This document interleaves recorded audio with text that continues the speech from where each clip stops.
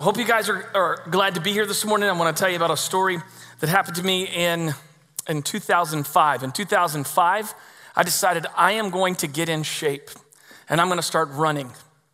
And man, I'm telling you, I dedicated myself to running and getting in shape. And a couple of friends of mine said, hey, let's run in our first 5K race. Never run in a race before in my life since school days when you had track or field day or something like that, right? And so all of a sudden, we get ready, and so we sign up online. It's October, it's 2005. It's on Fayetteville Street in downtown Raleigh. And so I get there, and I start scanning. I've never been to a race before. You got your little bib number on, and I started looking at these guys with these short shorts. And you guys know what I'm talking about, John Stockton style, okay? Okay, and I dated myself there. So yeah, he's got the short shorts, they got the running mesh tops on, and they're doing the little exercises, trying to warm up, and I've never been to a race before, and all of a sudden, the competitive juices known to all of us men just started flowing man, I'm gonna win this thing. I'm not even gonna win I am not even gonna win my age bracket, I'm winning the entire race. And so I noticed that these guys with these shorts and mesh shirts on and watches and nice shoes and all that stuff were up at the start of the line like this. I was like, what are they doing? And they're trying to get their time. They're trying to set the watch ready to go so they can get their personal best. And it overcame me. And so I nestled my way in between them. And I'm on the front line. And I'm okay, I can do this. I got you. And I'm nestled down here. No, I don't have a watch on, but I was ready to go. And then I'm telling you the truth. The whistle sounded.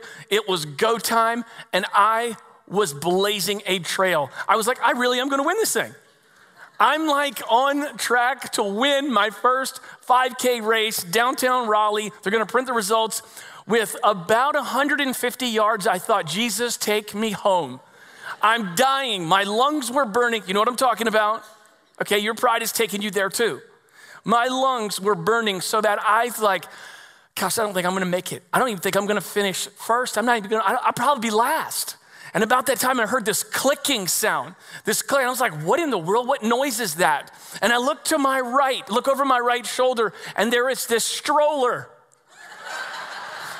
And it's got this kid in it with sucking on a passy, and he did the E-Trade commercial and said, is that all you got? No, I'm just kidding. He didn't do that.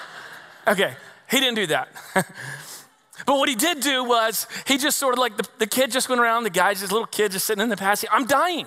I'm running with my head forward. I'm not terrible form because I'm just let me finish or Jesus take me to home. And about that time, I finally finished and I couldn't move that day, the rest of the day. But you know what I'm trying to say is, you know that your pride takes you to a level that is painful. Your pride and my pride takes us to a place where we do not enjoy the abundant life that God has promised us. And in our last parable of this series titled Stories Jesus Told, we get to take a look at a short little section, a short parable in here where Jesus is rebuking the people about looking at themselves better than other people. And I want you to take a look in Luke chapter 14, starting in verse 7. As you're flipping there, I've got a couple of verses I want to read to sort of help paint the picture of pride and what pride does to us. In Proverbs 16:18, it says, pride goes before destruction and a haughty spirit before a fall. Galatians 6:3 says, for if anyone thinks he has something when he has nothing, he deceives himself. And there was a quote by C.S. Lewis. It said this, make no mistake about it, pride is the great sin. It is the devil's most effective and destructive tool.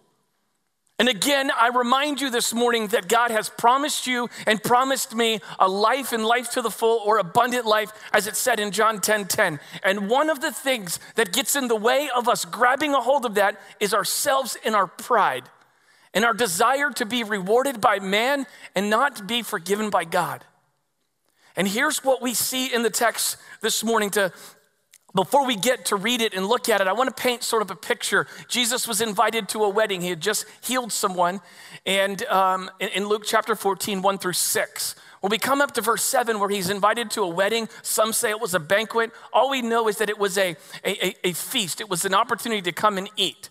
And so the way the room was set up was like a horseshoe. So this was the center, and the honored guest would sit in this center place. There would be a place to sit on his right and a place to sit on his left. And then there would be people that would sit along the outside. And here's the way it would happen. Sometimes the host would assign you where you're seated. And a lot of times they would not assign you. And if they did not assign you on where to sit, then you could jockey up to the front of the line, and when the doors are open, you could run to the seat that was most prominent, which is to the right of the honored guest or to the left of the honored guest.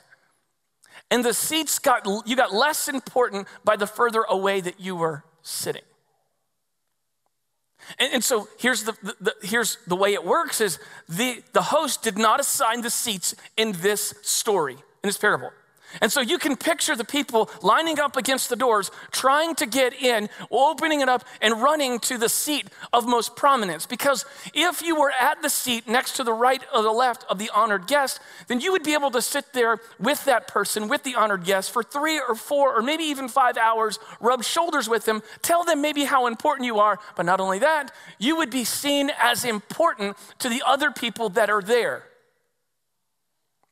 Jesus has a word for those who think this way, and thus that's the reason for the story. So let's take a look at the story, looking at Luke 14, 7 through 11. Now he told a parable to those who were invited when he noticed how they chose the places of honor, saying to them, when you were invited by someone to a wedding feast, do not sit down in a place of honor, lest someone more distinguished than you be invited by him. And he who invited you both will come and say to you, give your place to this person, and then you will begin with shame to take the lowest place. But when you are invited, go and sit in the lowest place, so that when your host comes, he may say to you, friend, move up higher. Then you will be honored in the presence of all who sit at the table with you. Verse 11, he summarizes, for everyone who exalts himself will be humbled, and he who humbles himself will be exalted. And I believe our text this morning, you and I have got 2 lessons that we can learn about Jesus. Because ultimately, every parable that we learn is really about Jesus. The Bible is about Jesus. The Bible has one story, and it's about Jesus, and that's why we teach the Bible. That's why we want to know what the Bible says. Jesus predicted his death, told us when he was going to come back. We want to follow him. And so each parable is really some great truths and great lessons that we can learn about Jesus so that we can grab a hold of that abundant life that he wants us to have and not allow our pride to prevent us from seeing all that God wants us to see and be all who God wants us to be. And so if we take a look at the first thing that we see is in verse 7, 8, and basically 7 through 10. Jesus cares, listen, about what we think and what we do. Jesus cares about what we think and what we do. Let's take a look at verse 7. Now he told a parable to those who were invited. Listen, when he noticed how they chose the places of honor. So here's what we know right now about this situation. There were no assigned seats in this feast, in this wedding banquet or rehearsal. There were no assigned seats. And so what they were doing is Jesus noticed what they were doing. He noticed that they were trying to jockey for position. They noticed that they were trying to run to a beeline to sit to the right or sit to the left. That's what they were trying to do. So Jesus knew what they were thinking. And because he knew what they were thinking, he knew what they were going to do. And because he knew what they were thinking and knew what they were going to do, he needed to rebuke their thinking and their doing because they did not connect. Here's what he says in verse 8. When you were invited to a feast, do not. Now, most Bibles has this written in red. Number one, if it's written in red, it's really important. Number two, if it's written in red and it says the words do not, then we should not do what it's saying because it's written by Jesus and that's important. So basically what he's saying is, I see what you're thinking because I can see it by your actions. So let's go on to verse 8. When you are, the second part of verse 8, in a place of honor, lest someone more distinguished than you be invited by him. And he who invited you both will come and say to you, give your place to the person, and then you will begin with shame to take to the lowest place. I will tell you this right now. In the 3rd grade, I went to Chango Elementary School. Mrs. Stoddard did not like how I would not stop talking. In the 3rd grade, we had to sit at tables, not individual desks. And when I was in the 3rd grade, I had moved from Pennsylvania to New York. And one day in class, after Mrs. Stoddard told me to stop talking, she walked over to my desk, grabbed my right ear, picked me up by my right ear, brought me all the way to her desk and said, "From now on, you will be sitting here." So here's her desk and here's my desk, all by myself on an island, all by myself. She shamed me in front of my whole class, and I'm still not over it. Here's what's going on in the text right here, is that what happens if you run and jockey for your position, then there's quite likely what would happen is the host would come in, look at how the seats are arranged, and say, "You need to sit over here." And he would move you to your shame in front of everybody. And so here's what Jesus is trying to do. I know your thoughts. I know what you're thinking. This is what you're thinking because here's what you're doing. Now here's what I want you to do. Look at verse 10. And they sang the song for us in the first hour. We have a conjunction. So conjunction, junction, what's your?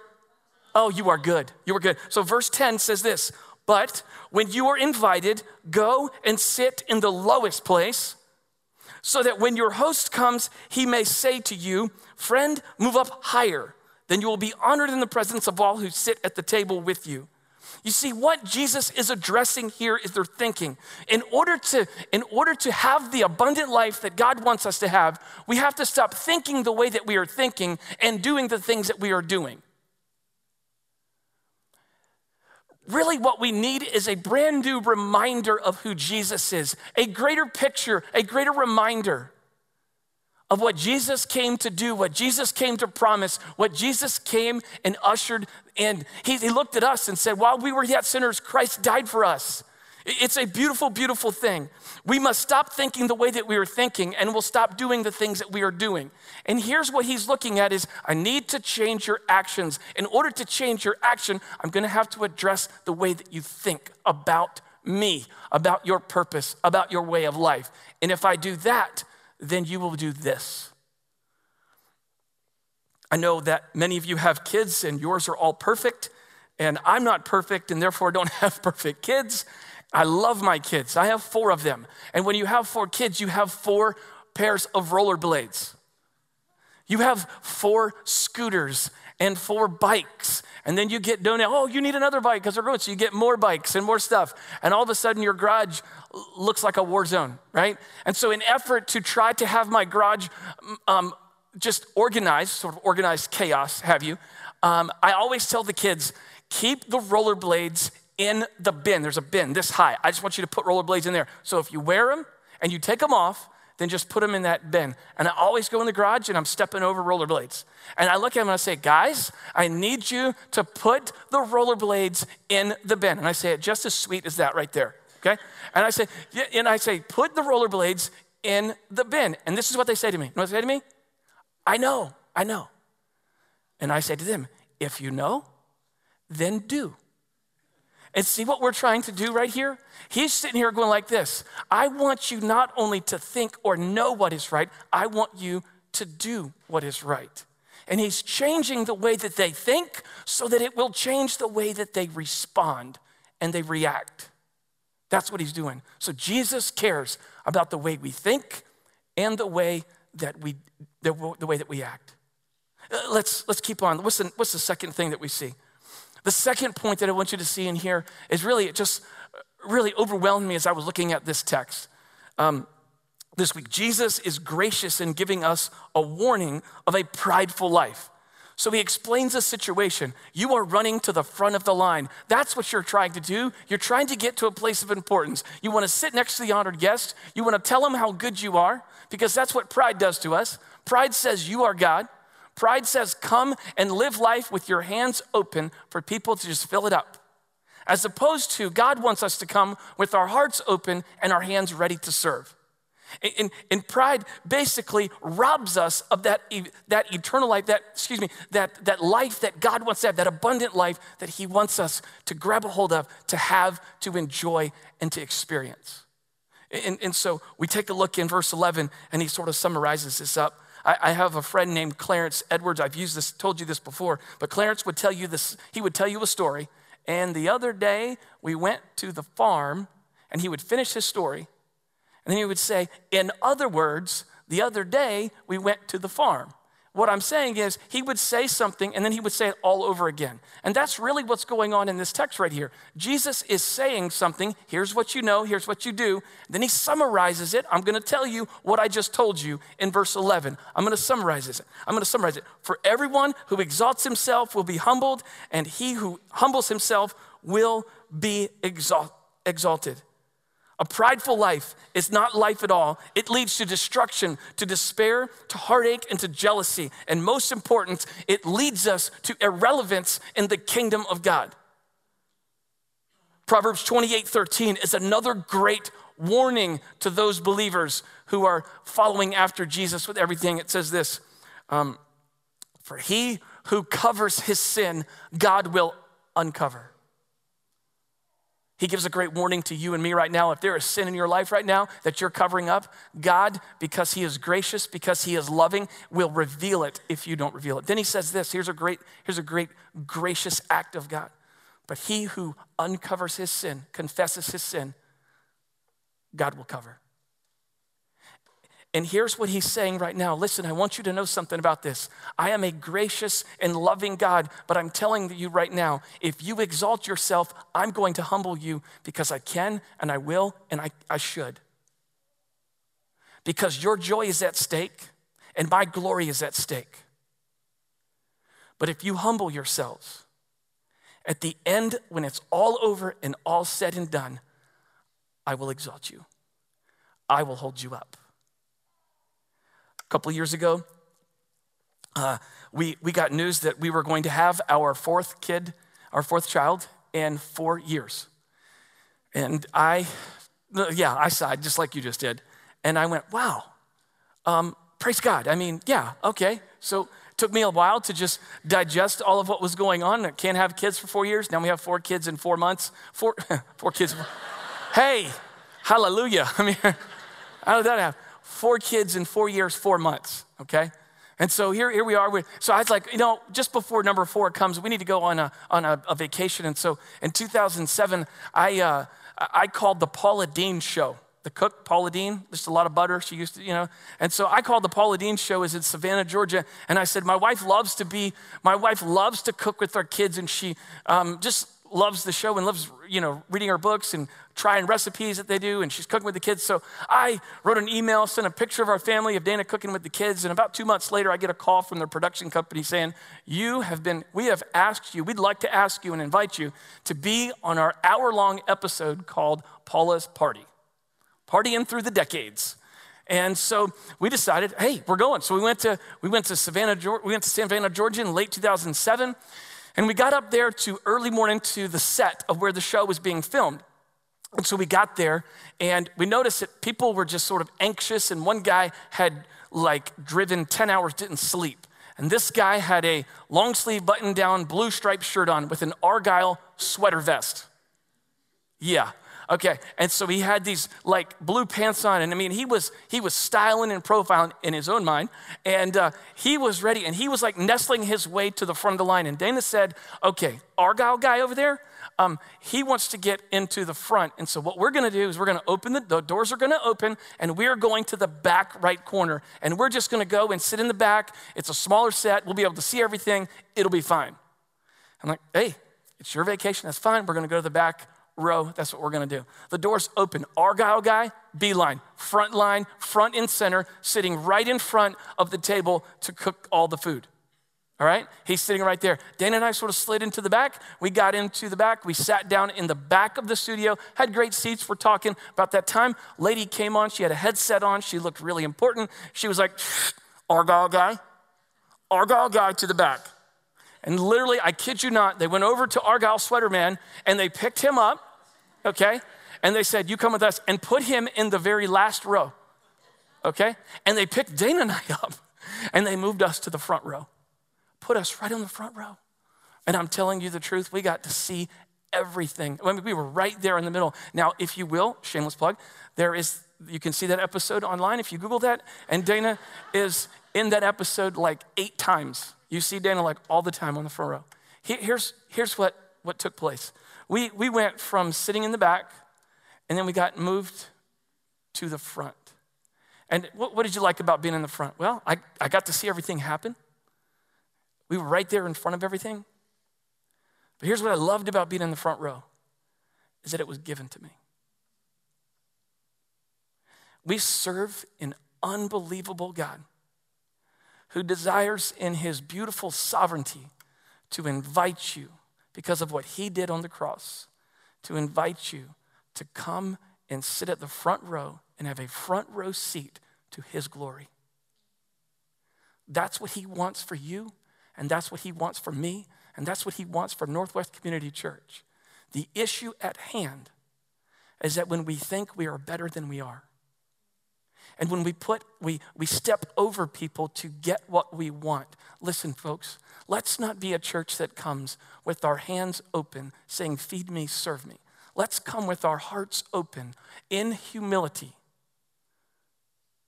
ready to sit on the front row by which it has been given to us. Let's be that people. Let's pray.